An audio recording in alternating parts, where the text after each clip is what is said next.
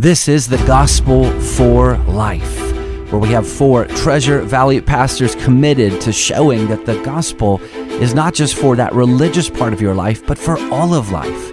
You never graduate from the gospel. Around the table today is Russell Herman, pastor at Cloverdale United Reformed Church, Jonathan Van Hoogen from Dayspring United Reformed Church, Vinny Hankey from Valley Life Community Church, and Ryan Hemphill from Treasure Valley Reformed Presbyterian Church. To catch earlier broadcasts, just search The Gospel for Life wherever you subscribe. To find out more about this ministry and about our annual conference, go to reformationboise.com. Welcome back to the Gospel for Life. We have been talking about covenant theology because the upcoming conference, September 22nd and 23rd, is on covenant theology. And I have to admit, and I think that at least 2 of the guys in the room can echo this sentiment, that there are several of us that grew up not understanding and not being exposed to covenant theology, that we grew up in, and for me it was in dispensational circles. I didn't know that it had a label. I just know now what the label is from my growing up years. And then I came upon Reformed theology, covenant theology, and I was absolutely overawed by the richness that it had, and I realized that my Bible was just one story and all connected, and I began to see some of just the depths of the grace of God that I was overlooking in the past because I didn't understand that this was a storyline of God saving a people that He had chosen before the foundation of the world, and that it really was a storyline of a promise-making, promise-keeping God that was willing to keep those promises at the very expense of His own Son. Mm-hmm. And I have to say that the Scriptures didn't change, but the Scriptures did change for me. Mm-hmm. I saw more depth, more of just God's goodness coming out in the Scriptures that I had missed. I can't believe I missed this whole refrain of God's steadfast love and faithfulness that just absolutely litters the pages of the Old Testament. And I'd never seen it as a kid. Never saw that in the Old Testament. I was kind of conditioned to read it differently. And then all of a sudden when I lost that view, I saw the God of covenant come out, and I was so excited. So hopefully I'm not putting words in Vinny or Jonathan's mouth on that. But no, I would echo, very similar pattern. I mean, reading the Scriptures through the understanding of the covenants radically changed my whole faith walk with Christ. And my God got bigger. Again, He didn't change. It was my understanding and view and perspective of Him changed. I kind of grew up in with my feet in both camps. I grew up in a very sound covenantal church, but I also grew up going to a dispensational Christian school. And so just kind of grew up with both. And I was always confused by the one, and the other one made sense. And I guess our hope is that as we have a conference on this, as we get materials into your hand, is that you'll kind of see some of the same beauty. One of the, one of the reasons why we all grew up in one sense that way. I mean, you look back when, our parents' Bibles were the Schofield Reference Bible, and many people read those notes back into their understanding of Scripture. And so that was the reference Bible, the commentary on the Bible that most people were carrying around. It was dispensational, highly dispensational. I ended up going to a seminary that was known for being a dispensational seminary. But it was there when, you're reading through God's Word and you're studying. I began to, question some of that stuff. I challenged, like I said a few episodes ago, I was challenged to see in the Old Testament something more than just the attributes of God. And I was challenged to, consider the promise that was given in Genesis 3:15 and the unfolding of that promise. And when I began to see that, and also making sense of my own history, I'm a second generation believer.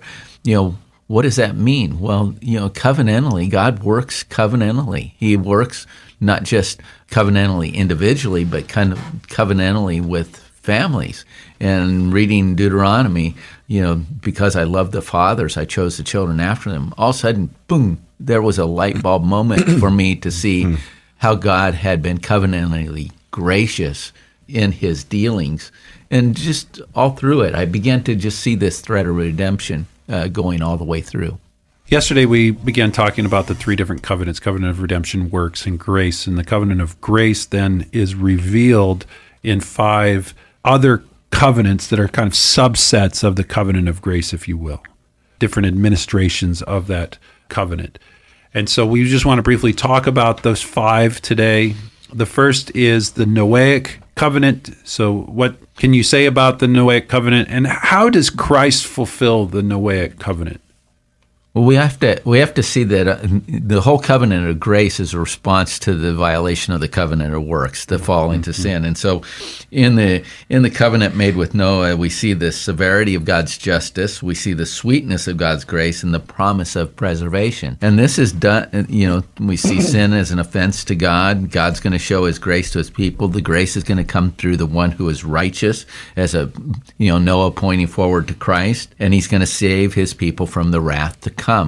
And so in that Noahic covenant, the work of Jesus removing the curse of sin and leading us to a renewed creation is being shown in the Noahic covenant. I think just a helpful thing to keep in mind is that the New Testament helps us understand how to read the Old Testament, and the fact that we're supposed to read it saying, what do we learn about the person and work of Christ? What is this picturing? And so Jesus tells us that Noah and the ark pictures, salvation. Peter talks about that those on the ark represent this whole idea of salvation in Christ. And so we're supposed to see that those that wrath is poured out, and those that are in Christ in the ark are safe. And what does that result in? A new creation, a renewal of what we wait for, new heavens and a new earth. How about the Abrahamic covenant?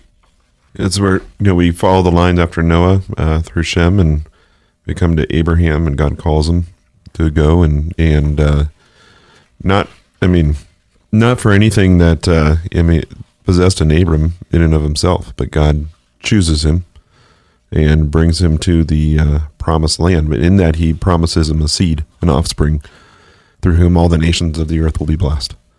And so we come to the Gospel of Matthew and the genealogy of Christ, who is the son of David and the son of Abraham, and that promised seed through whom all the earth is blessed. In the Abrahamic covenant, for those that like alliterations, you have the 4 P's, right? So you've got the promise of God's presence, you've got the promise of God having a people, you've got the promise of God's possession, that He would give Abraham a land, and that you have the promise of a purpose, that all the nations will be blessed through him.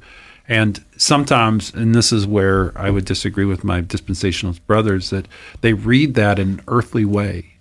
And there is an earthly element to it at times in the Old Testament, but all of that is pointing to a deeper spiritual reality. It wasn't about the land of Canaan and all of those earthly promises. That's not the point. The point was the bigger spiritual picture that they were all pointing to. All of these are images, are signs of something deeper and richer. And so what happens is people tend to read the Abrahamic promises in a narrow way and saying, well, it was about the people of Israel getting the land. Yes, but no. It's really about the deeper realities of what we have, because we have faith in Christ, we have the spiritual riches that are ours, that Paul talks about in Ephesians 1, that we have all spiritual blessings because we're in Him. And even the author of the Hebrews points out the fact that Abraham did not receive the promise. Yes. As in a real physical sense, but he looked towards that city that was built by God Himself. Whose maker and builder was God. Yeah. Yep. Mosaic covenant, a lot of confusion sometimes surrounds this one. Yeah, there's elements of it that people see like, oh, this sounds like just kind of the covenant of works again. But we need to remember where it's given in its place of redemption. It's purposefully given, I believe, after the Exodus. I mean, God goes in and he removes his people from slavery, and then he brings them into a relationship with himself, and he says, this is how you live in this relationship that I have established.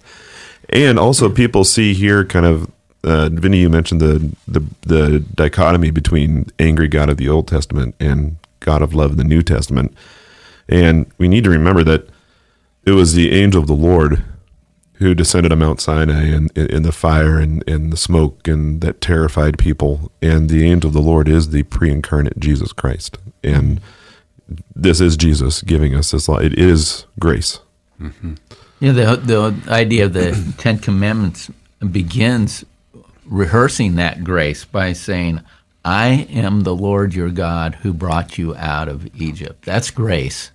All the way through that. So, and then there's the gracious expectation of a Messiah that's going to come. In the unfolding of that of this Mosaic covenant, we're told in Deuteronomy 18:18, I will raise up for them a prophet like you among you, their brothers. I will put my words in his mouth, and he shall speak to them all that I commanded him. He's pointing us forward to Jesus Christ, and Jesus is the final our final exodus from sin, the final deliverance from sin that's foreshadowed in the people in bondage in Egypt. How about the Davidic covenant? The Davidic covenant, if we point forward to Jesus, Jesus is the son of David, the greater son of David, who builds the temple of God by uniting us to one another as a spiritual house. He's the promised king who governs us righteously forever, mediating between us and the Father. So if you get all these pictures in the Old Testament, and we specifically talk about Christ as the anointed as the true prophet, priest, and king, and Davidic covenant really hones in on this idea that God had made a promise to David that his offspring would forever sit on the throne. Mm-hmm. And it's really talking about what Jonathan said, the greater son of David, Jesus Christ. And Psalm 2 is that capturing, Psalm 110 is the capturing of the great king, the great King David, really, who sits enthroned forever. And that was a promise God had made. And Psalm 89 is just a beautiful depiction of, it's a whole chapter, a whole psalm talking about how they were forever covenant breakers. Mm-hmm. But God was faithful to his covenant that he made to his to David. Yeah, we've been looking at summer psalms in preaching ministry, but the Psalms of David particularly, he's bringing this out. Psalm 22, you can't read Psalm 22 and say this is about David. It's what Jesus applies to himself. My God, why have you forsaken me? He's going to be the Savior for us. He's going to be, Psalm 23, he's going to be the shepherd that's going to, follow us with mercy all the days of our life, and we will dwell in the house of the Lord forever. He is the ascended Lord in Psalm 24 that has gone to prepare a place for us. So we can't read those Psalms just simply about David. They're pointing to David's greater son. Mm-hmm. And the new covenant, you will need to come to the conference and find out more about. We'll see you next time.